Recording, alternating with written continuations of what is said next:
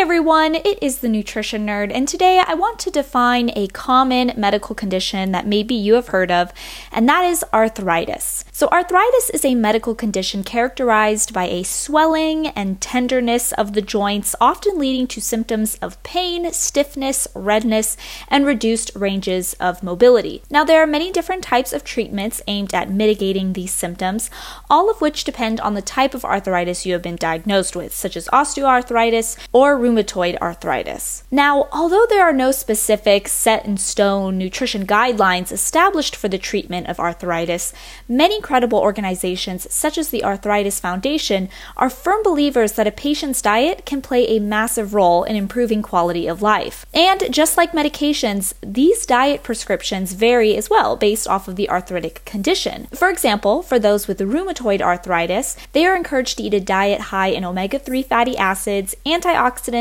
and phytochemicals, as these help quell systemic inflammation. As for those with osteoarthritis, it is recommended they follow the same Mediterranean-esque diet while also staying mindful of calcium intake to promote bone health and potentially slow the progression of their osteoarthritis. Regardless of type, all arthritic patients are encouraged to maintain a healthy weight, as this lightens the burden on already strained joints. And so, needless to say, if you or a loved one has arthritis, I highly encourage you to speak with your medical professional and ask what you can do diet-wise to better manage your symptoms. This has been the Nutrition Nerd. Hopefully you learned something new today, and I will catch you in the next one.